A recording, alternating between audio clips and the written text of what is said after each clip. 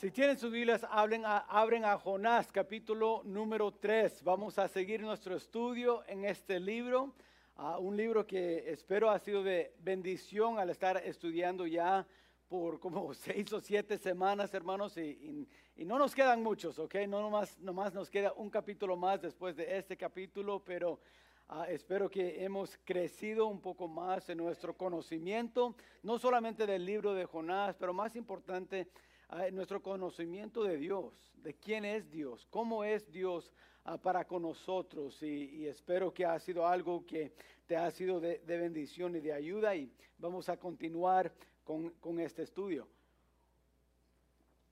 Hemos aprendido que en el capítulo 1 aprendimos que Dios trabaja en nuestras vidas porque somos personas incompletas y Dios nos quiere cumplir, hacer como su Hijo Jesucristo, y en nuestra vida vamos a estar bajo la mano de Dios siempre, al que Él nos puede ayudar a ser más y más como su Hijo Jesucristo por medio de la llenura del Espíritu Santo. Entonces aprendimos eso de Dios. Nosotros somos incompletos, pero Dios nos puede completar.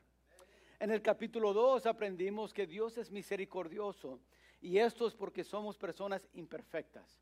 Como no tenemos la perfección, porque tenemos pecado como parte de nuestra naturaleza, necesitamos un Dios misericordioso.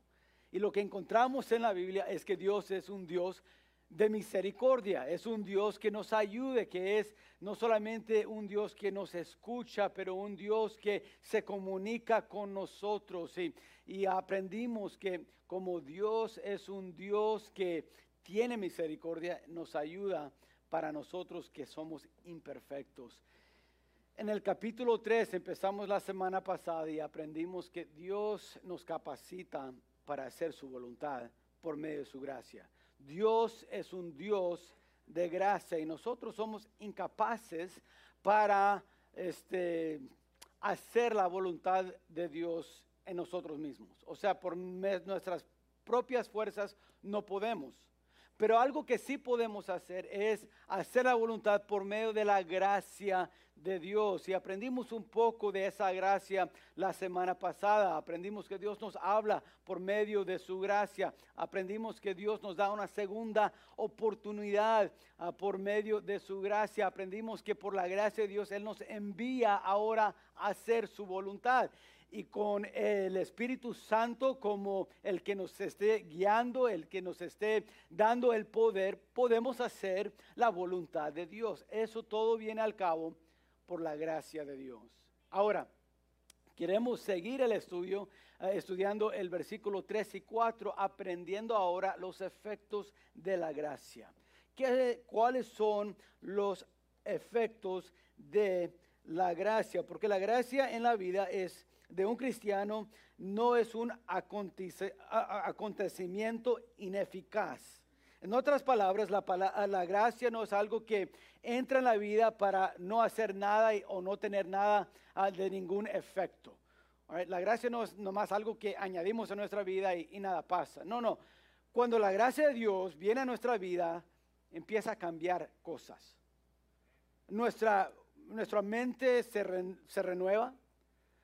Las fuerzas, el ánimo que tenemos es algo que es supernatural, es algo que causa un efecto en nosotros. La gracia de Dios siempre causa efectos en nuestra vida, algo que se puede observar, algo que otros pueden ver. Es como los ondas sonoras, right? Cuando yo estoy hablando ahorita, aunque no lo pueden ver, pero hay olas así, right, que están dando un efecto en tu oído. Y como esas olas llegan a tu oído, hace un efecto donde tú escuchas un tono, escuchas palabras, te da entendimiento, y ese efecto te ayuda a entender lo que yo quiero comunicarles a ustedes. Es un efecto, aunque no lo miras, está pasando. Y pasa instantáneamente, o sea, es algo que en menos de un segundo pasa. Así es la gracia de Dios.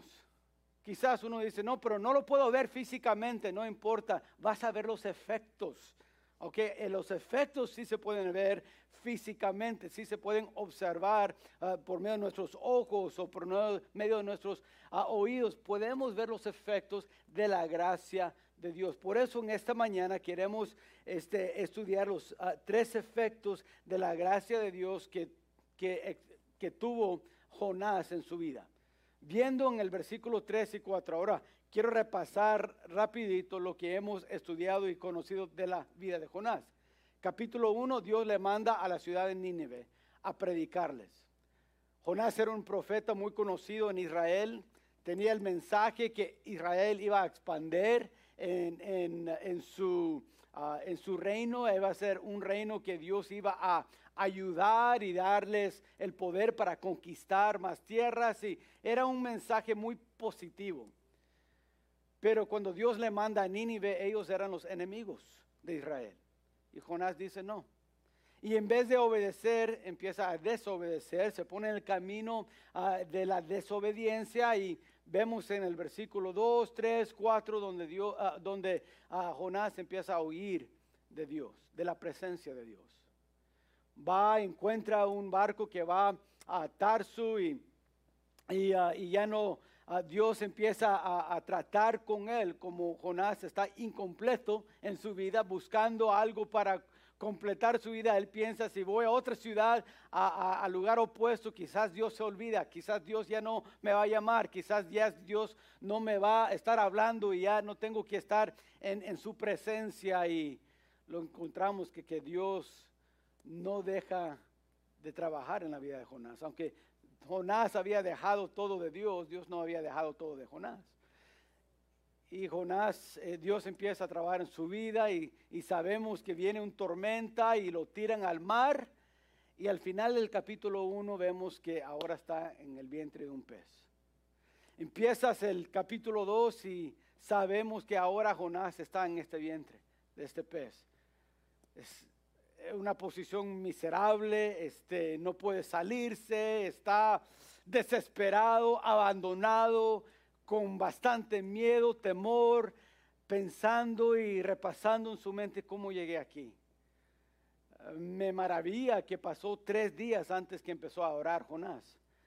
Me imagino que no pasaron 3 días completas. Yo creo que ya para el primer día quería empezar a orar, nomás que Dios no trajo la liberación, la libertad hasta después de 3 días. Pero me imagino que en esos 3 días Jonás estaba ahí clamando a Dios, ahora sí con miedo, ahora sí pensando cómo llegué a este lugar. Y aprendimos que la misericordia de Dios lo alcanzó ahí. Y al final del capítulo 2 ya no está en el vientre del pez. Me imagino que cuando salió todavía tenía las marcas de estar en el vientre de un pez. No quiero que piensan que cuando lo vomitó el pez, que ahora ya estaba como nuevo, como piel de bebé. No. Jonás todavía tenía las marcas de estar ahí 3 días. Me imagino que sin el sol y sin comida buena y sin muchas cosas, su piel era algo como monstruo quizás, algo, y si has visto los efectos de no estar en el sol y no comer bien, así se parecía Jonás. Pero vemos en el capítulo 3 la gracia de Dios. Dios dice, le habla por segunda vez. Dios le da una segunda oportunidad. Dios por su gracia lo envía ahora a hacer lo que primero lo había dicho. Vaya otra vez a la ciudad de Nínive. Eso es donde yo te quiero que vayas. Y la gracia de Dios lo sigue. Ahora mira lo que dice en el versículo 3, lo que nos comparta un poco más de su vida Jonás. Dice esto, dice, y se levantó Jonás y fue a Nínive conforme a la palabra de Jehová.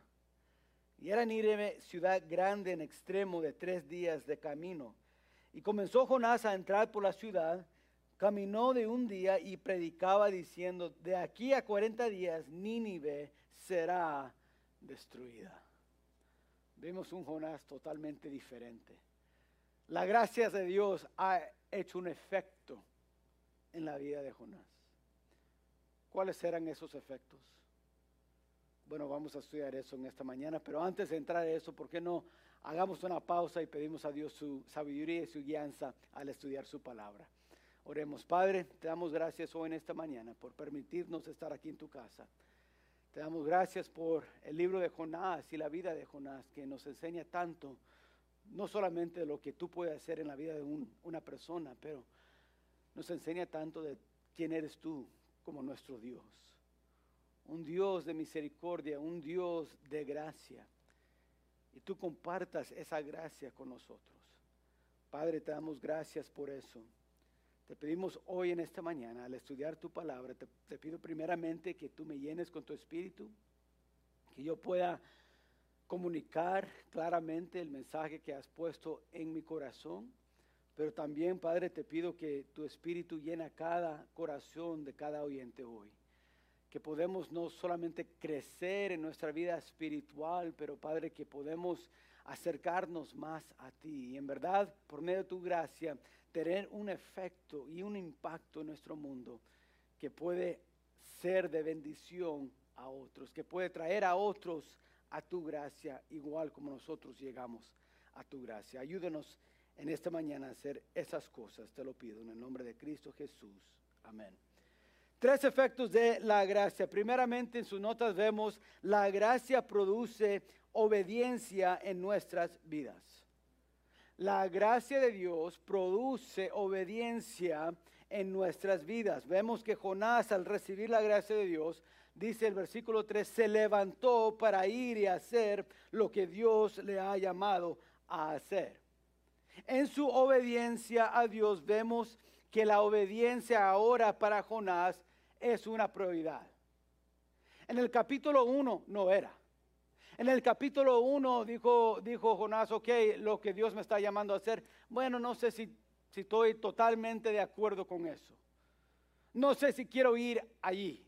No sé si quiero hacer lo que Él me está pidiendo hacer. Entonces, en el capítulo 1 está viendo la presencia de Dios. En el capítulo 3 ahora vemos con la gracia de Dios que obedecer a Dios ahora es una prioridad en la vida de Jonás. Ahora se levantó y se fue a Nínive. Sabes, hermanos, cuando obedecemos lo que dice la palabra de Dios es porque hacemos de la palabra de Dios una prioridad en nuestra vida.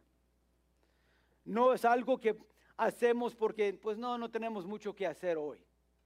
Ay, tengo pues tiempo libre, entonces ahora sí voy a obedecer a Dios. Como tengo vacaciones en esta semana, ahora sí voy a hacer la voluntad de Dios. Eso no es obedecer a Dios. Y la gracia de Dios no trabaja de esa forma.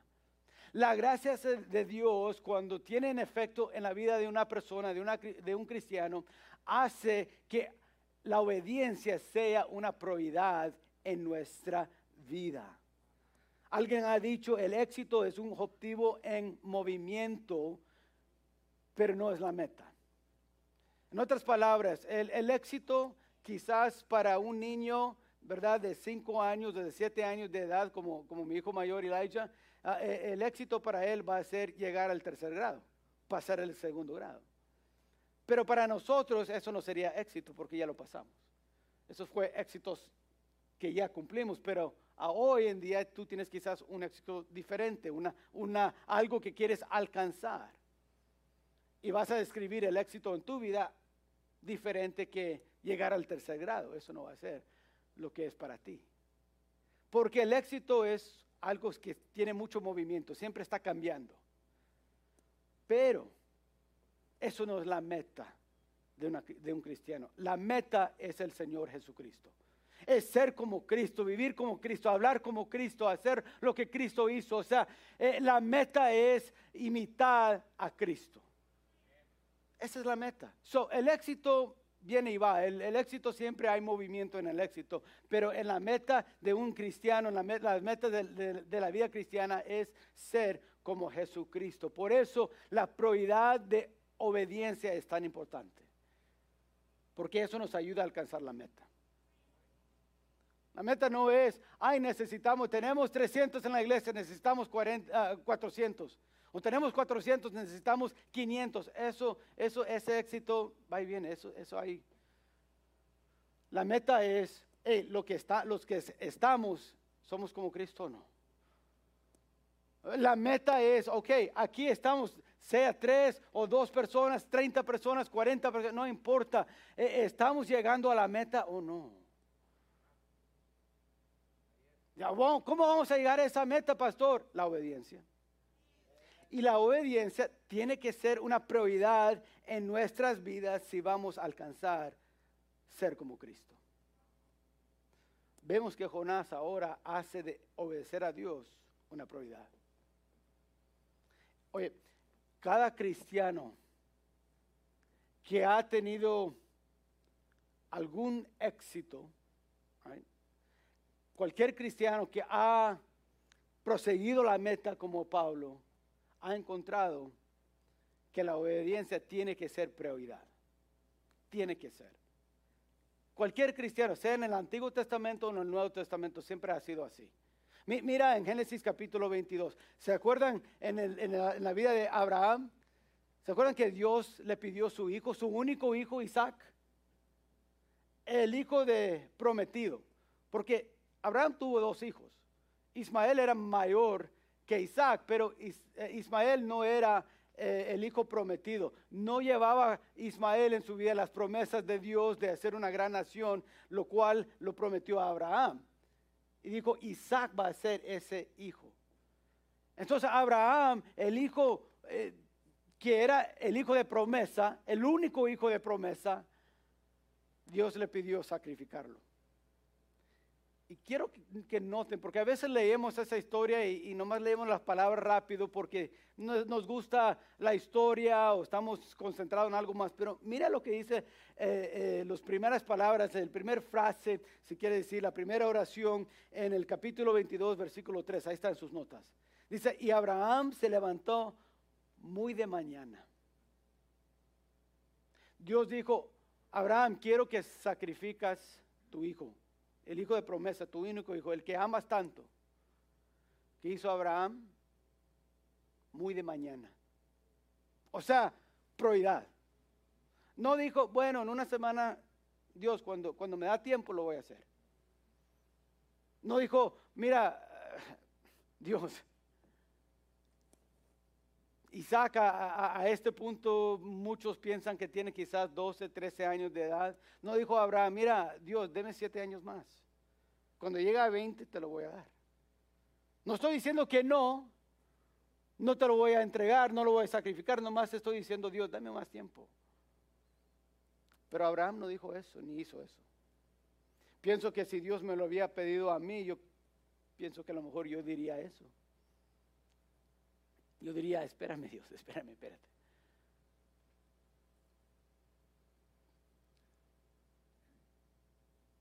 Pero una vez más, quiero decir esto claramente.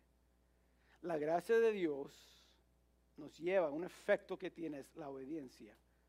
La obediencia nos lleva a hacerlo una prioridad. Si no, no vamos a obedecer, nunca. Tiene que ser una prioridad. 1 Samuel capítulo 17, vemos eso. En la vida de David le dijo a su papá, va y lleva este pan a tus hermanos que están en la batalla. Dice, se levantó pues David de mañana, temprano. Miren el Nuevo Testamento, Lucas capítulo 5. Respondió Simón y le dijo, maestro, esto es cuando Jesús encontró a Pedro y habían estado pescando toda la noche y no pescaron nada. Ahí estaba en el barco toda la noche, horas y horas y horas y nada salió, nada pasó. Viene Jesús, le dice en la mañana, le dice, oye, ponga la red al otro lado del barco, tira la red. ¿Y qué dice Simón Pedro? Dice, maestro, toda la noche hemos estado trabajando y nada hemos pescado. Más, en tu palabra, echaré la red. ¿Qué era? Prioridad.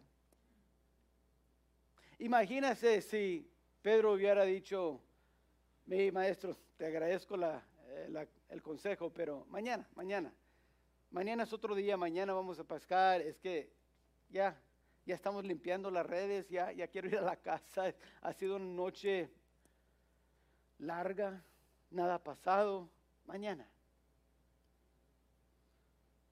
Hubieran perdido una gran bendición. Si no hubiera hecho de la obediencia una prioridad en su vida, hubiera perdido una historia increíble, pero una gran bendición para su negocio, para su vida, lo había perdido. Simplemente porque no iba a ser una prioridad. Por eso es importante entender la gracia de Dios nos lleva a obedecer, pero la obediencia tiene que ser una prioridad en nuestra vida. Segundo, debe ser algo que se debe llevar al cabo. Ser obediente no significa tener buenas intenciones, en otras palabras. No es tener buenas intenciones. Nunca será suficiente decir, pero tenía la intención de hacerlo. A veces tenemos esa idea. Tenía la intención de hacerlo. Ahora, no es decir que no tenemos un corazón para hacer las cosas de Dios. A veces tenemos un corazón para hacerlo y Dios no nos da la oportunidad. Yo recuerdo cuando yo estaba en el colegio y orando y pidiendo a Dios, ¿qué quieres que yo haga con mi vida? ¿Y cómo quieres que yo te sirva con mi vida? Yo recuerdo que por un tiempo Dios puso en mi corazón quizás ir como misionero a Nicaragua. Mi papá tiene un gran corazón, amor para el país de Nicaragua. Él es de allí, tiene una carga para ese país y pensé, Dios, quizás quieres que yo vaya para allá. Pero Dios no me dio la oportunidad y Dios me dio otra carga para esta área del valle y ya no fui. Y ahí la intención era, Padre, si me mandas allá voy. Nomás que Dios no abrió la puerta. De eso no estoy hablando. Lo que estoy hablando es no obedecer, pero diciendo, bueno, después lo voy a hacer. Tengo la intención de obedecer, pero no ahorita. Eso ya no es obediencia, eso ya no es el efecto de la gracia de Dios en nuestras vidas. En otras palabras, hay que obedecer, pero inmediatamente. Hoy es el día de obedecer. Hoy es el día de hacer algo para Dios. Hoy es el día de compartir el mensaje. Hoy es el día para aplicar la palabra de Dios. Hoy, no esperas hasta mañana. A veces tenemos este pensar, especialmente cuando llega a lo financiero. Voy a diezmar cuando me sube las entradas. Cuando gano más dinero en el trabajo. Cuando me dan el promoción. Dice Dios, no, hoy. Da hoy. La obediencia es de hoy. No con la intención, si llega más, entonces doy. No. Ahorita lo que tú tienes. Le dijo a Moisés, cuando Moisés dijo, no puedo ir a Egipto. Dios, yo no tengo para hablar. Yo no puedo hacer eso. Dijo Dios, ¿qué tienes tú en la mano? Da lo que tienes en la mano. Mira, Dios te va a dar lo que tienes ahora. No esperes, bueno, si Moisés hubiera dicho, no, Dios, cuando tú me des la habilidad que yo pienso que necesito, entonces lo voy a hacer. Dios dijo, no, voy a ir contigo. Aún en la terquedad de Moisés, dijo, bueno, te voy a mandar a tu hermano Aarón que vaya contigo, pero ¿qué está en tu mano ahorita, Moisés? Nos dice hoy, en esta mañana, la obediencia es, ¿qué estoy haciendo ahora? ¿Qué me ha dado Dios para hacer? Es algo que no se puede llevar al cabo nomás con buenas intenciones. No, debe de literalmente llevar al cabo. Vemos que Jonás se levantó y se fue a Nínive. No nomás digo, ok Dios, ya entiendo, Nínive está en necesidad. No. Se fue. En 1 Samuel capítulo 15 vemos que las intenciones de Saúl no contaban para nada. Saúl intentó decir que las intenciones por no obedecer completamente lo que Dios le había dicho hacer era porque es que vamos a sacrificar. Se los iba a dar a Dios. Dios dijo, yo no pedí eso. Te pedí que mataras todos los animales. Pero buenas intenciones, eso no es la gracia de Dios, eso no es obediencia. Vemos que están tan importante entender. La gracia de Dios nos lleva a la obediencia. Número 2, la gracia de Dios nos permite ver las necesidades a nuestro alrededor. Jonás no solo obedece, sino que ahora empieza a ver Nínive como algo más que tan solo un lugar al que Dios lo había enviado. En capítulo 1 vemos que Jonás mira a Nínive como el enemigo, como personas que si le llega el juicio lo merecen. Son gente mala, que les caiga el juicio de Dios. Sí, Dios, yo estoy contigo, mátalos. Ahora en el capítulo 3, esa misma ciudad ya no lo está viendo como un montón de perdidos que deben ser condenados y merecen juicio. Ahora no. Ahora Jonás está viendo la necesidad que está ahí en Nínive. Ahora está viendo, dice Jonás, escribiendo su historia, dice, era una ciudad grande, inmensamente en lo extremo. 3 días tomaba para caminar de un lado al otro. Comentaristas piensan que quizás había casi 1 millón de personas en esta ciudad. Ciudad grande en extremo. Y ahora está viendo las necesidades. Vemos que está viendo las necesidades espirituales.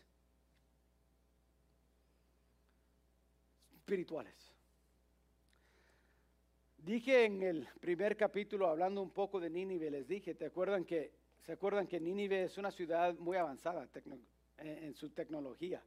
Fueron los primeros que tenían llaves para sus puertas, eran los primeros en todo el mundo tener una biblioteca y una universidad y muchas cosas. Fueron los primeros. Muy avanzada esta ciudad. Pero Jonás no está viendo la necesidad física exactamente primero. Está viendo las necesidades espirituales que tienen. Ahora está caminando un día y predicando lo que ellos necesitan escuchar. Ahora está viendo que es una sociedad sin Dios, sin fe, sin esperanza, sin nada. Ahora sí, así los está viendo Jonás. Me imagino que ahora Jonás está identificándose con ellos diciendo, oye, yo sé cómo es tener el juicio de Dios sobre ti, no lo quieres. Mira mi piel, 3 días, el vientre de un pez. Te digo, el juicio de Dios es serio. No es algo por lo cual nomás está riéndose o dando como que, no es nada muy serio. No. Cuando Dios dice que viene el juicio, viene el juicio. Y no puedes huir de ese juicio, no te puedes escapar de ella. Yo lo traté, no pude. Ahora está viendo las necesidades espirituales de las personas allí en Nínive. Está viendo como Juan vio cuando Cristo les dio el mensaje, cuando Cristo está hablando a las 7 iglesias en Apocalipsis. Mira en sus notas Apocalipsis capítulo 3, versículo 17. Porque tú dices, yo soy rico y me he enriquecido y de ninguna cosa tengo necesidad. Y no sabes que tú eres un desventurado, miserable, pobre, ciego y desnudo. Esta es la iglesia pensando, no, estamos bien. Y dice Cristo, no están bien. Pero tenemos esto y esto y esto. Mira estas bendiciones. Mira, no todas las bendiciones de Dios son financieras. No son todo dinero. No es todo posición así, por decir. No toda bendición. A veces la maldición de Dios es el éxito que llena de tu vida.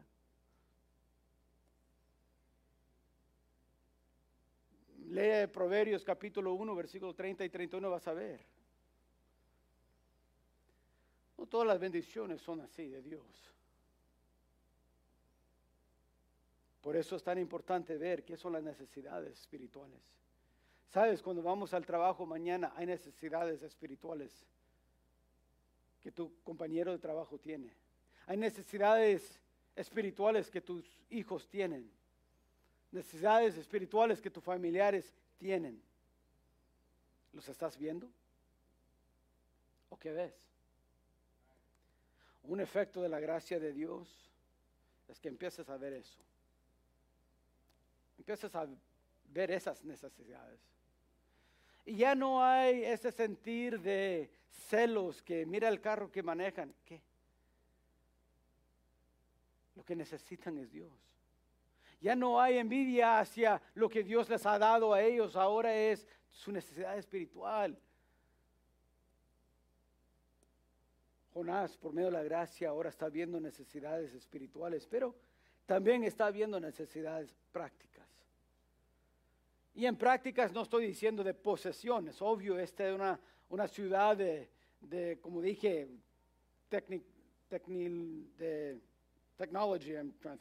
tecnología, gracias, muy avanzada. No está hablando de eso, pero no había mucha unidad en esta ciudad. No había amor uno hacia el otro.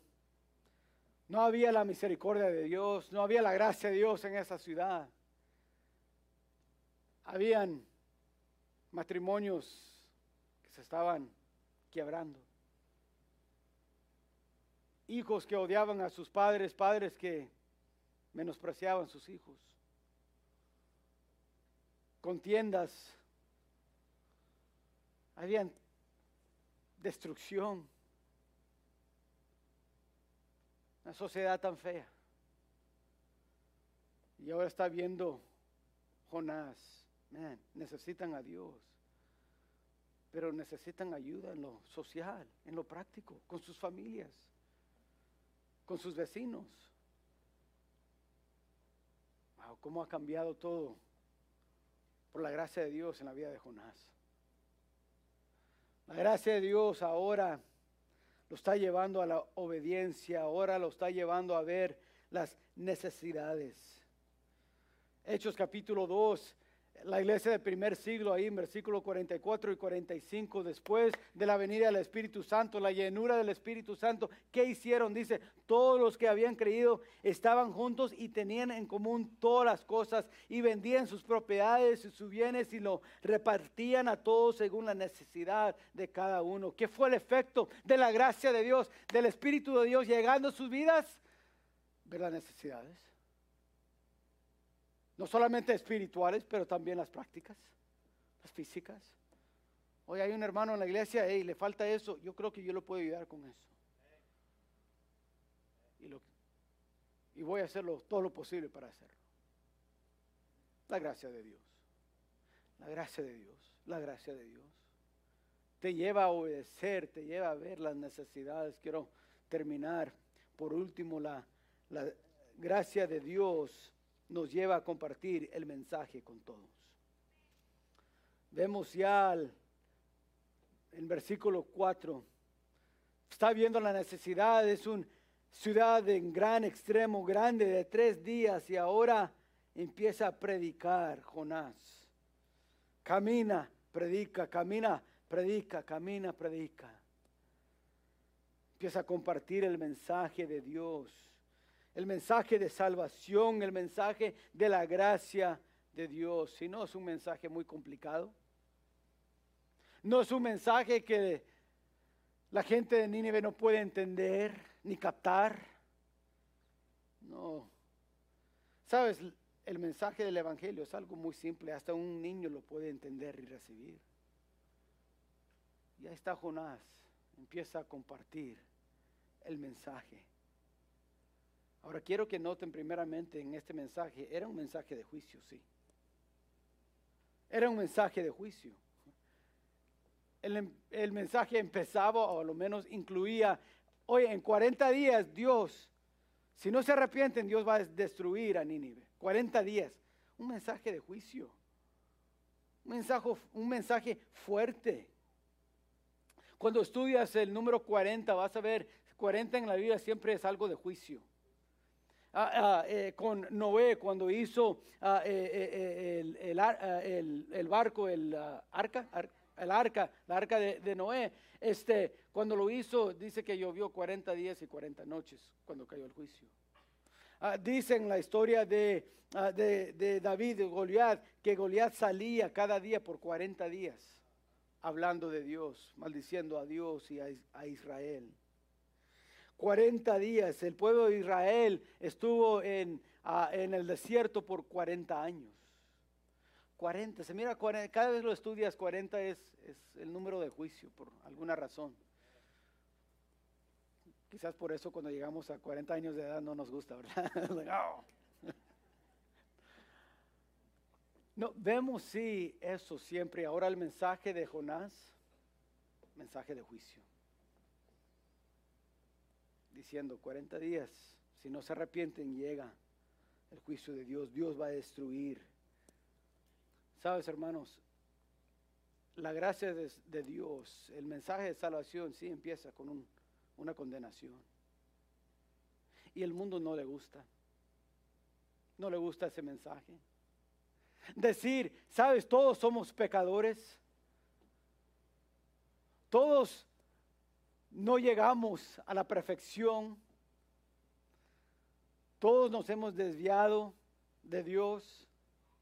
Todos estamos en misma condición.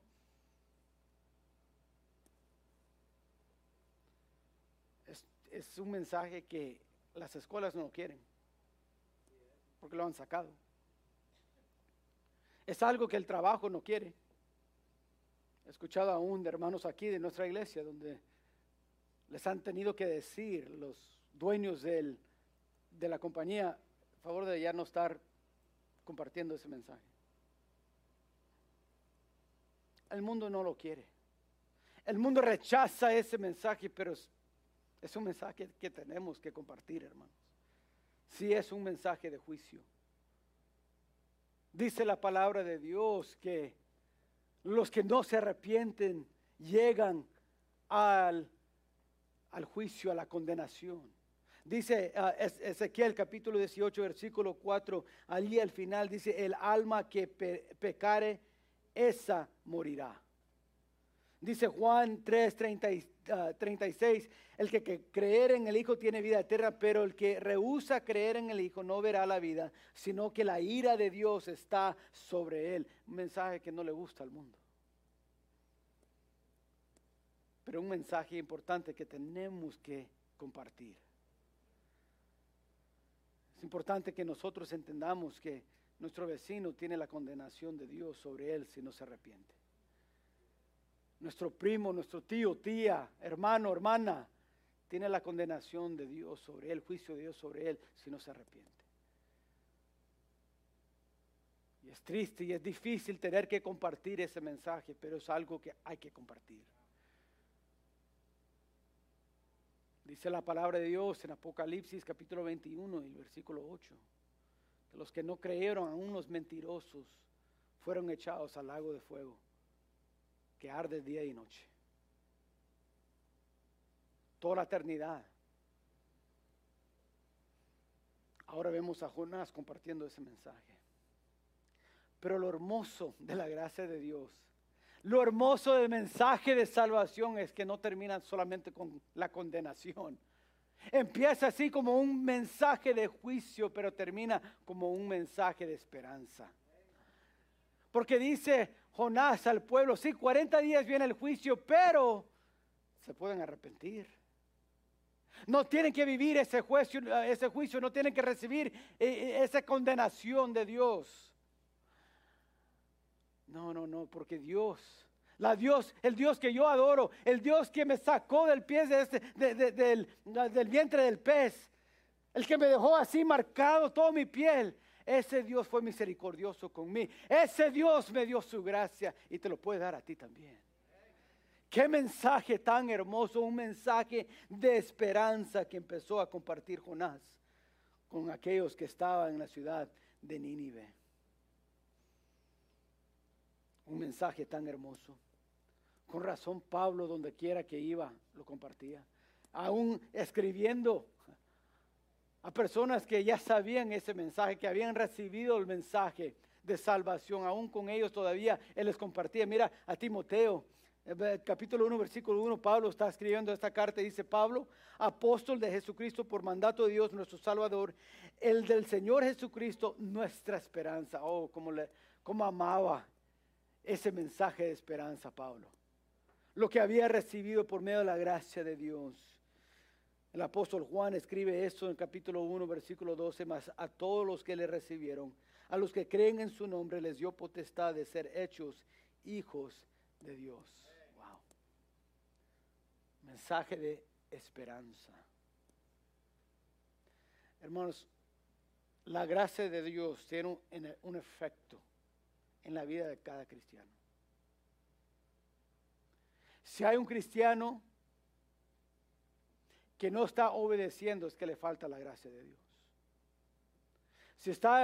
Si hay un cristiano que no está viendo las necesidades alrededor de él o de ella, es que le falta la gracia de Dios.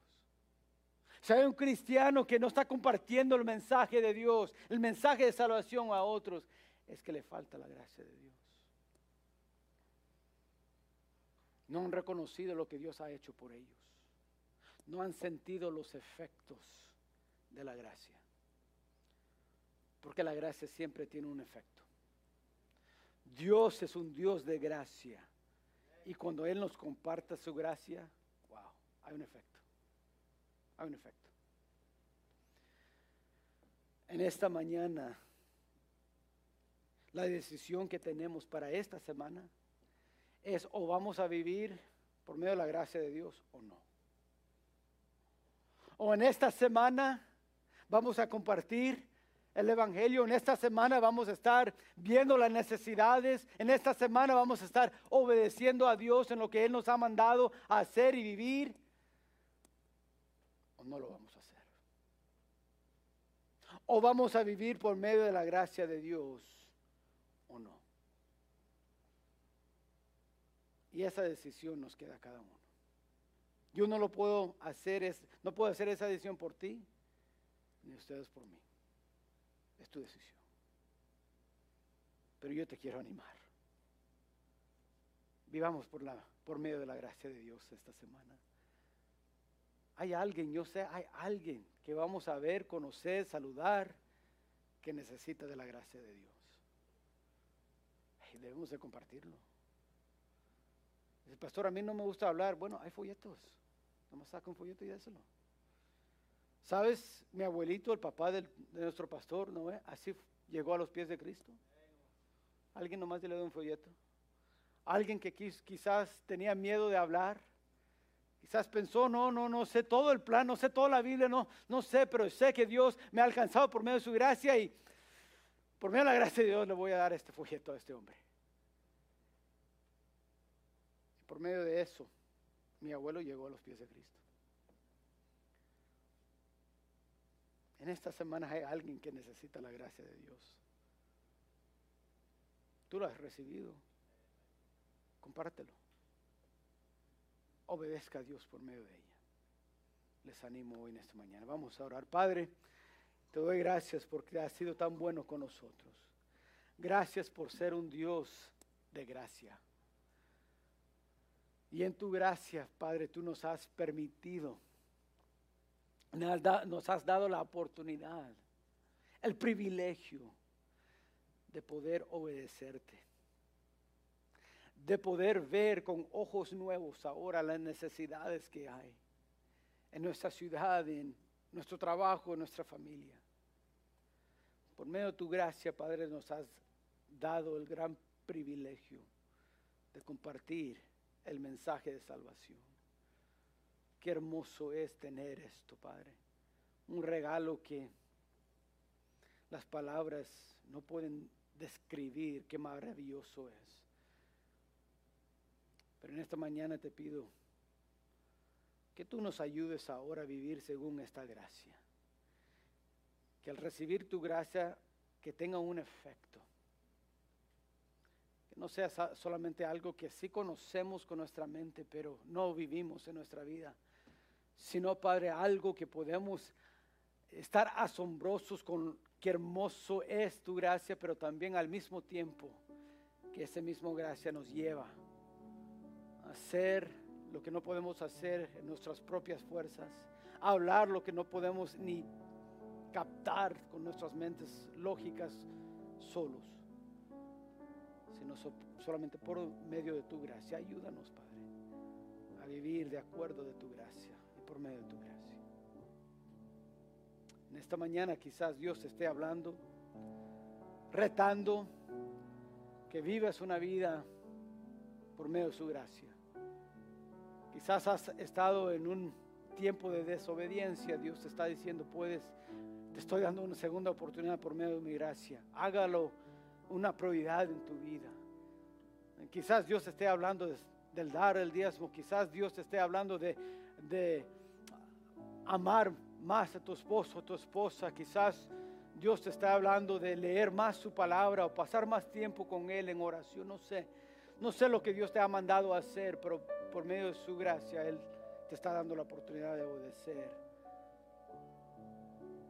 y ver las necesidades. Estás diciendo, pastor, ore por mí, yo quiero vivir esta semana por medio de la gracia de Dios, ore por mí. ¿Hay alguien así, todo ojo cerrado?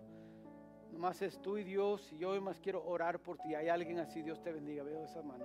Dios te bendiga, amén. Dios te bendiga, Dios te bendiga, amén. Dios te bendiga. Padre, en esta mañana tú has visto el corazón de cada persona hoy y las necesidades que tenemos de tu gracia. Ayúdanos, Padre, en esta semana a vivir según esa gracia.